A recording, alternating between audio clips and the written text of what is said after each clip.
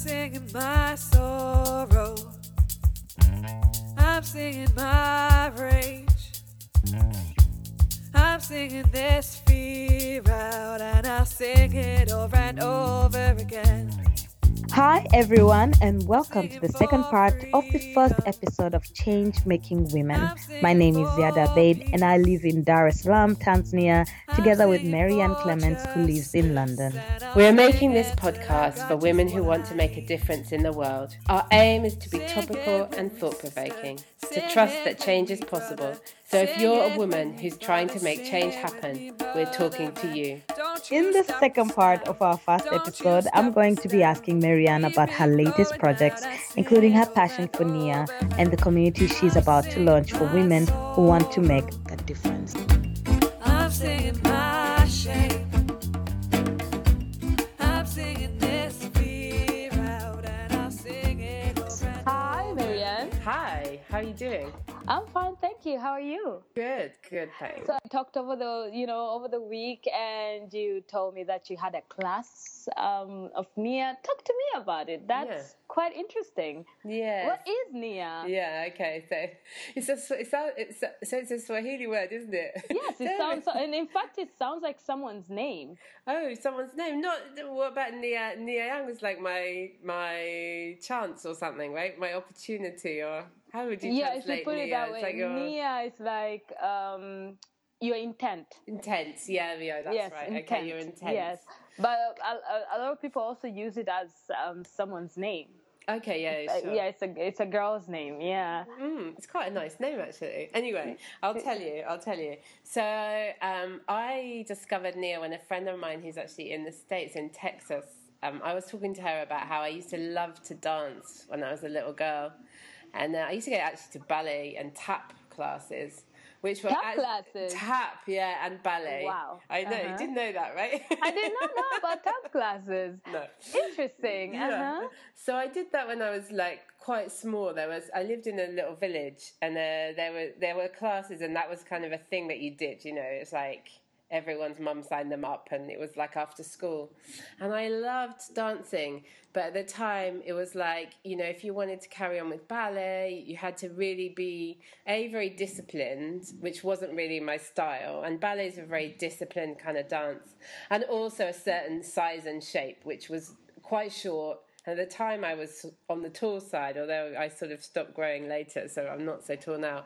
And also, you know, quite maybe skinny. You know, a ballerina is a petite thing, and I wasn't really that at all. I never really have been. So it was like, you know, that ballet, it was a thing where if you carry on with it, you have to kind of be a certain way. And so that wasn't really happening for me.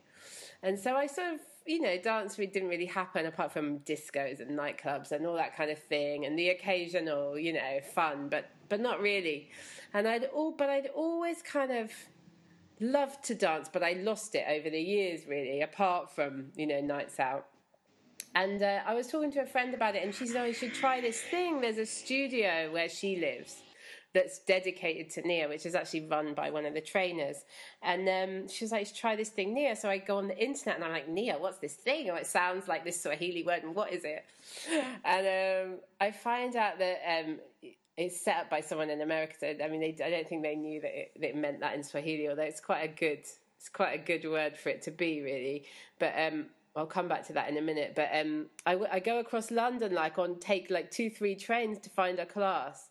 And I go and I'm like, oh, I kind of like this. It's nice music, and it's like, it's not so structured. It's like, there's a freeness to it. There's a routine, but it's kind of free, and it's just kind of fun, and it feels really good afterwards. So I go to a few more classes, and I'm like, I think I want to find out if I could do this, you know, a bit more. And also because there's not a class near me, it's a bit of a stress going to these classes, and it's a bit of a hassle. So I find that there's a trainer in London, and I go to her class one day, and I meet her. In fact, I'm in her class. I don't even necessarily tell her what I'm thinking, but I'm in her class, and I'm like, I want to do this. This is great. I love it. So I signed up to do a training with her, and I did that in 2013, so about 3 years ago. And basically it's kind of an intensive training, and then you can teach. they do it like belts, a bit like judo and those other kinds of things. So there's like the one I've done is white belt, which is the first one, and there are more, but the white belt is good enough to teach because it's quite an intense training. And what they actually really train you in is like it's something like how to really be in your body and follow your body. So instead of like dancing so that you sort of maybe look good or do the right moves or in an organized particular way, like in ballet, it's like a really freeing thing. So they train you to follow your body basically. So do movements that feel comfortable and pleasurable and fun. And so is it like ngoma here in Tanzania? Do you know how they just go with the drums and whatnot? Is it almost similar to our traditional dances in Tanzania? So there's an element of that sense of following the music, yes. And basically, the people that set it up were originally they were aerobics instructors, and they found that a lot of their students and other teachers and themselves were getting injured with like high intensity aerobics that was just like burn, let me get fit, burn calories, jump as high as I can, do whatever. And they wanted to find something that was more basically kind to your body. And they investigated various things, so different styles of dance, different styles of more Eastern stuff like Tai Chi, which is about, around energy, and then like yoga and things. So they investigated lots of things and they put together this thing that they called NEO, which originally stood for non-impact aerobics, but it's not really like aerobics anymore. And what they learned along the way, they kind of got this inspiration about following your body and dancing in a way that feels good and pleasurable. So really what we're teaching in the class is how to kind of be in touch with what's good, feels good for your body, rather than going into a class because you want to keep fit and then like pumping and injuring yourself. Okay, so the dance is not about, you just want to go there and get your six packs. No, exactly. And there is fitness that comes as a result. And for me, actually, there's been, as a result of my practice, they're doing it at home as well as teaching now for a few years. I used to have quite a bad lower back, which I had, when I was in university, so years ago, and it never quite went away. But since I've been doing NEO, it seems to have basically totally gone. And I think that a lot of the movements, because you're following your body, and there are movements that we give people, but we tell the students, I tell my students, like, follow your body. So here's a movement, but follow your body's way with it. So if that doesn't feel good for you, adjust the movement, adjust how you move to this track. You can get used to, like you said, like with Ngoma or something, get used to how the music, makes you want to move and just feel your way with it. So it's not about, just replicating the teacher and burning calories or whatever. It's more about learning how to like move in a way that feels good, and then you just feel so great afterwards. When you have that feeling, like somebody gave me like a comment that it was like going to a nightclub without drinking or something. So that good feeling that you have when you've really moved your body in a good way, it's that's the feeling you get at the end of it. But also there's a sense of it that's very sort of grounded, so you just feel liberating. Liberating, and also really grounded in the sense that you just feel like kind of really connected and just solid at the end of it. And it for me, it's a little part of what I do. So I've taught 2 classes a week. At the moment I'm just teaching 1, and obviously because I have family as well, it's a bit of a balance, because when I go out to teach, then my husband has to look after my son and all that, our son. So I'm just teaching 1, but for me it's a really good balance having that. So both doing my own practice to prepare for the class and then teaching, it's a really good balance with a lot of the other stuff I do, which is more in your head, or online or sitting over a computer and all that stuff. So it's nice to have something different. And speaking what you do, when we met, you were with you were working with an NGO that was dealing with the disabled. Yeah. Talk to me about that. Yeah. I mean, I'm quite sure that was like a huge responsibility. It was. So there's, I think, yeah, probably I was working with Ava Child Africa when we met. So that was, it's actually based in the UK, but it's an NGO that works with disabled children and young people in East Africa mostly, so in Tanzania and Kenya and Uganda. And I was the director for, I think, about 6 or 7 years. It's a small NGO, so it's not like a lot of the big ones that people might have heard of. It has a very small staff in London, and it works through local organisations in the countries where it works. But yeah, it was a big responsibility, and we did quite a bit of expansion. So when I first started working there, we were only working in Uganda, and we moved to working in Kenya and Tanzania. So it was a lot of travel, and yeah, lots of responsibility to raise money and kind of support the work, that really good work that our partners were doing. And they were doing a range of different stuff. So education, which was inclusive of disabled and not, disabled children being included in ordinary education, and sports for disabled young people, and what else? Some health stuff, so carrying out operations on young children who had some kind of physical impairment that could be improved by surgery, some work on eyes that could be improved by surgery, and ears as well, where children had got some sorts of ear infection and stuff that was blocking their hearing, but that something could be done. So a range of stuff we supported. But yeah, it was a kind of a hard work. And before that, I'd worked in East Africa as well on mental health, which in some ways was, well, definitely as challenging, if not more challenging, because it was more kind of hidden and not necessarily hidden, but stigmatized, I should say, probably. So yes, absolutely, you know, especially right?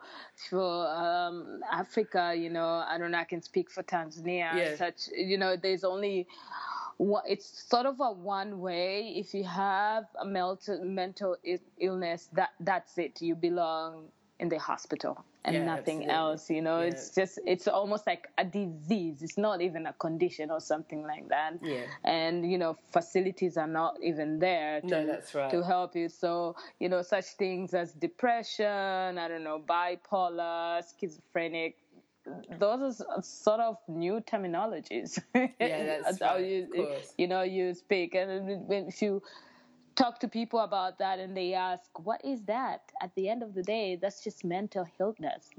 Sorry, you just belong in the hospital, and that's it. Yeah, and it's interesting, because I think that probably depression is much more of a problem than people maybe realise, and probably it's not necessarily accepted as a problem, but I think it's and you're right, there's a massive stigma about it, and there is a stigma about it probably everywhere in the world, but it probably is a more serious stigma there.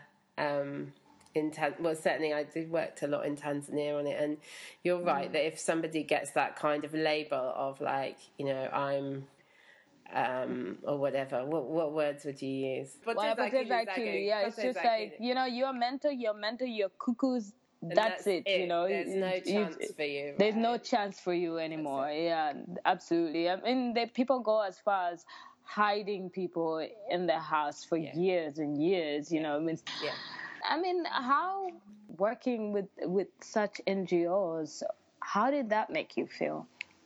How did it make me feel? So I guess the jobs that I took on, and I took these jobs on in like my mid-20s, basically. I think that I'd always wanted, in a way, I would always wanted to help people. It was kind of, I wanted to make a difference. And, but to some extent, those jobs really wore me out after, it's for nearly 10 years of doing those sort of jobs with really difficult issues, proper challenges about raising money to do the work you wanted to do, you know, proper pressure partly that I was putting on myself about really wanting to make a difference and do a good job and all that kind of thing. And I eventually kind of got to the stage where I realised, so about 5 or 6 years ago, that I was just really a bit burnt out with it, you know. And it's funny because when you work in those sort of jobs, then people that you meet places who do something different or maybe work for a corporate or have some sort of other career are always saying, oh, that must be so rewarding, and you know, you do a wonderful job and all these kind of things. But actually you can be doing a job like that and still suffer from some of the same things that we experience in other workplaces, like, you know, too much to do, feeling overwhelmed, feeling tired, not sure if you're not sure if you can ever get anything done, and just getting on that kind of treadmill of like, I must do this, I must do it right. And I also wonder if in some ways it might be sometimes more acute in when people are working in sort of NGOs and trying to make a difference, because you put that double pressure on yourself of, you know, you must make a difference for people because that's why you're there and that's what you want to do, you know. So I finally found myself like a bit burnt out about 5 or 6 years ago, and just kind of like, I can't do this anymore. And at the time I'd been director of Able Child Africa for 6 or 7 years, and I'd kind of managed to keep the show on the road and make some big changes and keep raising just about enough money. And you know, it wasn't that there was a big crisis so much in the organisation. There had been a bit of a funding crisis before that, but for me personally, it was just like, oh, I can't do this anymore. And I'd taken on other stuff as well, because when you do that sort of job, then people ask you to help with other projects, or they ask for your advice, or can you just get involved in something else? So you just, you know, I guess I'd sort of worn myself a bit thin. So, yeah, there's a mixed feeling on the inside. Quite interesting. I mean, you saying that, you know, when people see it from outside, like you're working with an NGO, as you said, it's fulfilling. Oh my God, I want to do that, and that, you know, I want to change the world. I want to, you know, do exactly what you're doing. But at the end of the day, hearing you saying that, well, it can wear you out. It's quite interesting to me. Yeah. All right, so now letting go, that decision, when you were making that decision to say, you know what, I think I've done my part. I've played my part well enough, and it's time for me to move on. Yeah. How, you know, when you were making that decision, what was going through your mind? You know, what pushed you to make such decision? Yeah. Yeah. Well, what happened was that I had gotten a mentor who is sadly not with us anymore, but it was a guy called Bernie, who worked also in the NGO sector here in London, but also had worked all over the world and stuff. And he'd sort of, you know, it was a mentoring that had been set up for sort of charity directors here. And so we used to meet like every month or two, have a coffee and just chat. And it was kind of, you know, I would kind of chat about what was going on and things I was struggling with, and he would give me suggestions. And he suggested to me this thing called action learning, which sounds a bit, you know, it's a bit hard to understand what it might be, but basically it's it's something where you go along it depends how, it might be every month or every 6 weeks, and you meet with a group of people and you sort of share your struggles and your challenges and your problems in your work. And the way that it's set up, the group kind of helps you to find your own solutions to it, basically. And through going to that for a little while, I'd started to realise, oh God, maybe I don't actually have to take so much responsibility on myself and think that this is all my things to solve, you know. And so it was partly through that, and then partly through that, and then through a few other things that happened around that time to me personally. when I stopped, I started just working freelance for people. So some of my clients were people that I'd known when I was working in that job, but I would just take on like a week or 2 weeks, or a small project for people. And then I trained in facilitating this action learning thing. So I've also been offering that to other people working in the charity or NGO sector, helping them to work out solutions to their problems and stuff. I've been doing that since I did that training when I first, or around the time when I left my job. So I've been doing that for a while, and then I've done some other training since then. And what I'm really sort of wanting to do now is really support other people that are working in the NGO sector to really kind of basically look after themselves so that they can kind of because you feel like you get lost into so much work that you even forget to live your own life. Yeah, basically something like that.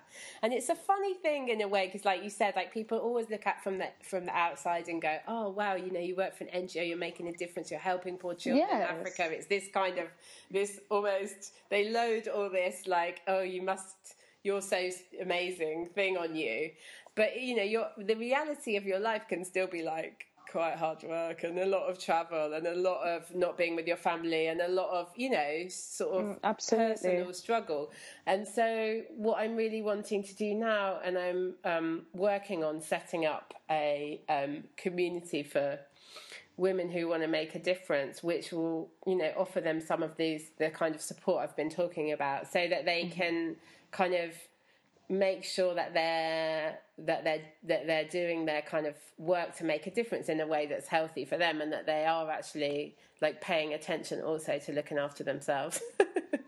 So that means like support if they're struggling. It means like different kinds of learning tools. It's going to be online, so there's going to be some online learning like delivered by email and stuff like that. So it's kind of giving people a bit of a space to step slightly back from their like everyday grind of their work, which can be really stressful, particularly if you're trying to raise money a lot, or or the situation you're working with is very, very desperate or very challenging, if you're working in an environment that's unsafe, or that you can imagine that there's quite a lot of personal pressures on people. So that's what I'm working towards doing. And I'm hoping that is still amazing work. Yeah, but it's a different a different slant on it, I guess. And then there is this notion that in order for you to probably for people to feel like you're doing something, or you're trying to change something, or you're just trying to help out or to assist, you sort of have to go outside your community to do that. I mean, what's your opinion on that? Because it's interesting. Yeah, it's funny you asked that in a way, because one thing I did when I was at Ava Child Africa was I looked around locally for an organisation I could get involved with to do something where I live, because I kind of suddenly I started to sort of realise, like, what about people down the road from me, like, although the perspective of England, say from somewhere like Tanzania, is often like everyone there is doing really well. That's not the reality, as you know. And so I did look around something, and I became the chair for a while of a charity a domestic violence charity here in the area of London where I live. And actually, it was really, what was it? It was really useful to get that perspective, although at the time it was probably too much for me to also take that on. But, with hindsight and seeing what I see now about that sort of dynamic of like trying to do everything, trying to kind of really, make a difference, or, just too much. But it was really interesting to have a perspective on what's going on around you, because I think wherever you are, you can often get a bit caught in your bubble where you actually live, and not necessarily see the problems that are right on your doorstep all that clearly, because you maybe walk past them every day, or they're hidden behind walls in houses that you don't see into, or whatever it is, And so I think Yeah, I think more and more I'm interested in that idea of like, well, if you want to make a difference, you know, what about round the corner and down the road? And I mean, it can start with your own neighbor. that's right, absolutely. Yeah, so I guess here the takeaway is like if you want to make a change, you don't have to travel 1,000 miles to go make a change. You know, you can just start with your neighbor to make that change if your neighbor needs it. Yeah, absolutely. And not that I didn't learn a lot and have lots of wonderful experiences from traveling around the world a lot, doing the work. You know, I wouldn't want people to listen and think like, oh, you know, I shouldn't have done that because I got exhausted. Yeah, absolutely. That's not what we are saying. No, Yeah. I'm really grateful for a lot of the amazing experiences I had and all the amazing people I met, and a lot of that stays with me. But there is that sense of like, yeah, you know, what how is your neighbour? How are the people you walk past every day, you know? And sometimes we can get, you know, switched off to that somehow, just by our daily routine or our busyness as well. Can't we, you know? Yes, absolutely. I mean, you can stay. I live in an apartment as well, and I can stay for a whole month and I haven't seen my neighbor. That's right. You know, and they even start questioning, does this person still live in that apartment or not? Exactly. Yeah, and then you understand how, you know, especially the Tanzanian culture is, it's like you always have to say hello to your neighbor. You have to check up on them. You know, when you see them somewhere on the street, you know, on the stairs or whatever, you always have to say hello to them. So when they don't see you, it's like it brings out a different notion, a different perception, sort of, you know, like they even start tagging you, like they name tag you, Yule ni mzungu. You're like a white person because you don't say hi to me, right? You know, living such life, you know, it's not a busy life. Our way of living. So you know, they start tagging you and things like that, but you can actually only survive it because where the world is going, you can be knocking at your neighbor's door all the time just to check up on them. You see, it's interesting actually that you talk about that, because it makes me want to ask you from your perspective, like, how are those things shifting? Because I know the perspective is often like, you know, say, you know, in a culture like Tanzania, or in you know, that there is more interaction between neighbours and on your street, and people know more about you. And I've always thought like that has two sides to it. It's great that everyone looks out for you, and also people knowing all your business can be a bit of a pain. Right? Yes, it can be. Absolutely, I agree with you. It's sort of, you know, it's a coin with two sides. Yeah. You know, it's great that people check up on you. It's great when they don't see you, they'll ask about you and things like that. But at the same time, they're too much into your business. Yeah. They almost like want to know each and everything that goes on in your life, which now it becomes sort of, you know, they're prying. Yeah, that's it. and you know, and once you start allowing that, it's sort of, you can't draw the line anymore. No. And then it becomes a problem once you start drawing the line and be like, you know what? It's enough is enough. This is where we draw the line. You know, we say hello and that's it.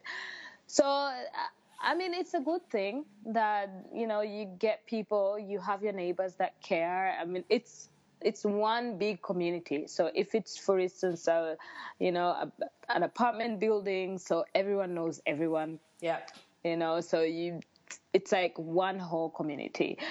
And if it's, let's say, if it's a street, it's just a house, you live in a certain street, it's like everyone knows each other. They know this is someone's house. They know how many people you live in. So somehow it's safe. Yeah, that people know, and you have it, you know, you go to sleep at night knowing that, you know what, even if something happens to me, my neighbor will be the first one to know, or my neighbor will come knocking the next day just to find out how I am, or if something happens, someone is always there. Yeah, and that would not necessarily happen here. It might. Yes, It it depends. might. Maybe, maybe not. I guess it depends on how you live with your neighbor then. How you live and yeah, but it's definitely not as much of a given as it would be there. That's true. Yes. So the cultures are quite different. I mean, some people find it's a bit difficult. It's like, why would you want to know anything about me? But then once you get used to it, you get that sense of community, sort of. You know, you get that sense of village feeling. You know, it's like one huge village where everyone knows everyone. Yeah, Dar is definitely like a big village, isn't it? In some yes, ways. it is like everyone knows everyone. I mean, you can't go anywhere without someone knowing you, especially if you're in Dar. So if you live in a certain community, they just make sure that whether you say hello to your neighbors or not, but they will know that you live in a certain apartment or you live in a certain house, and how many people are there, what you're up to. They will know about your business. Yeah, it's true. So somehow, And it's funny because I totally recognise that from my time living in Dar, but also exactly. And I wanted to ask you. I mean, how was that? How was your experience living in Dar?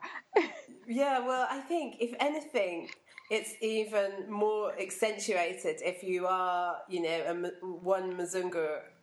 Of course there are others, but there are not so many, right? So it's even maybe accentuated that like people are like, Yule Mzungu, that white lady is doing this or that or whatever. So I certainly had that feeling of people kind of knowing my business. But it's funny because I grew up in a village, and there was a sense of that there in the village I grew up in. Here in England, which I actually really didn't particularly like when I was growing up. I was like, I want to get away, and that was one of my reasons for wanting to travel. And I studied anthropology because I was interested in other places and whatever. And one of my motivations in that was like, I want to get out of this little village because I find myself living in Dar for a while, and it's like a big village. And only to find yourself in another village. Yeah, where people are like, what's that white woman doing now? What's she doing? I've seen her here and there and whatever. And of course, in a way, you can ignore it. And you can maybe ignore it more easily as well if you're what's the word? An immigrant in the way. But But in a way you can't, because it does affect some things about life, right? You're not completely free to like do whatever. There's some level of you're conscious, Yes, it is. And there are some areas as well. There are some areas that are better than the others. Yeah. But one thing I know is, they sort of leave you alone once they say, it's just Mzungu. They kind of leave you alone, and like, okay, if the Mzungu wants to talk, that's fine. If the Mzungu doesn't want to talk, that's okay. But if Mzungu speaks Swahili, then everyone is so mesmerized. Then you're in trouble, that's what I was going to say. Because one, you can understand what they're saying about you. Absolutely. So it's just a really different culture. It's a beautiful culture though, but but sometimes when you live in this culture for so long, you're longing for something different. But sometimes when you get something different, you're like, you know what? I think I'm good with what I have. I'll stick with it. Yeah. So it's quite amazing. And there are things that I miss about it too. There's things I miss about it sometimes. Not just the sunshine, but I do miss that. But there are things that. Tell me you miss the food. I do miss the food. I do. I definitely miss the food. I miss the food. Because everything is fresh, right? Yeah, everything is fresh and yummy, and pilau and patties, and I could eat that for the rest of my life, and like fresh fruit. I could. For the rest of your life, it's like, this is all I want to eat for the rest of my life. That's it.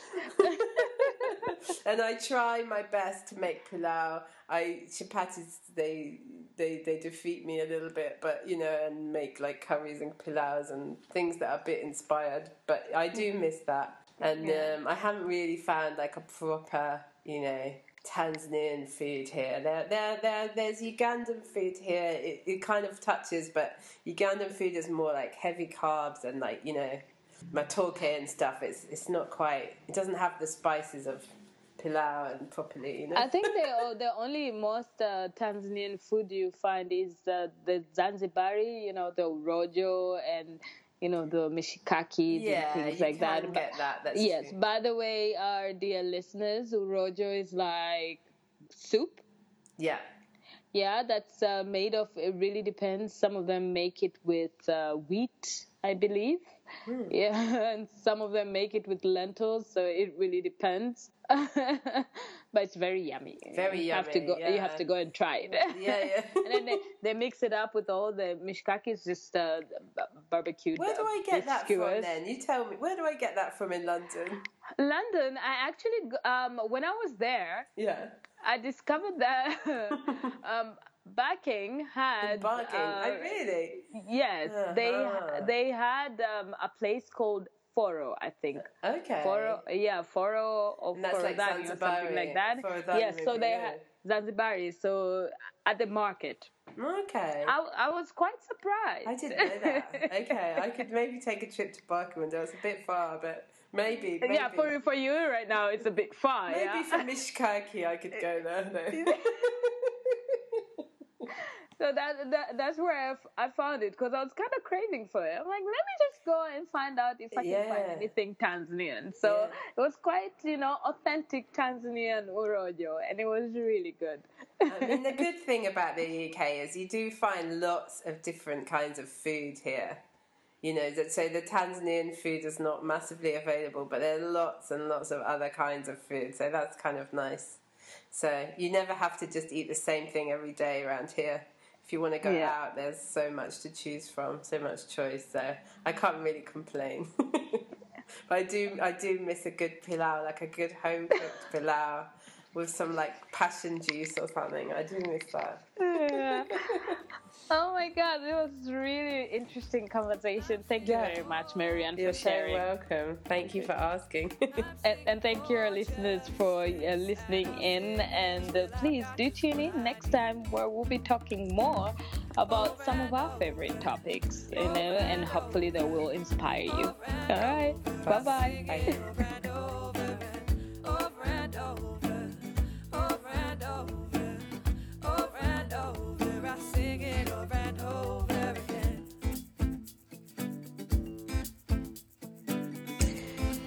And our theme tune, Over and Over, was written and performed by Eleanor Brown, who you can find at eleanorbrownmusic.com.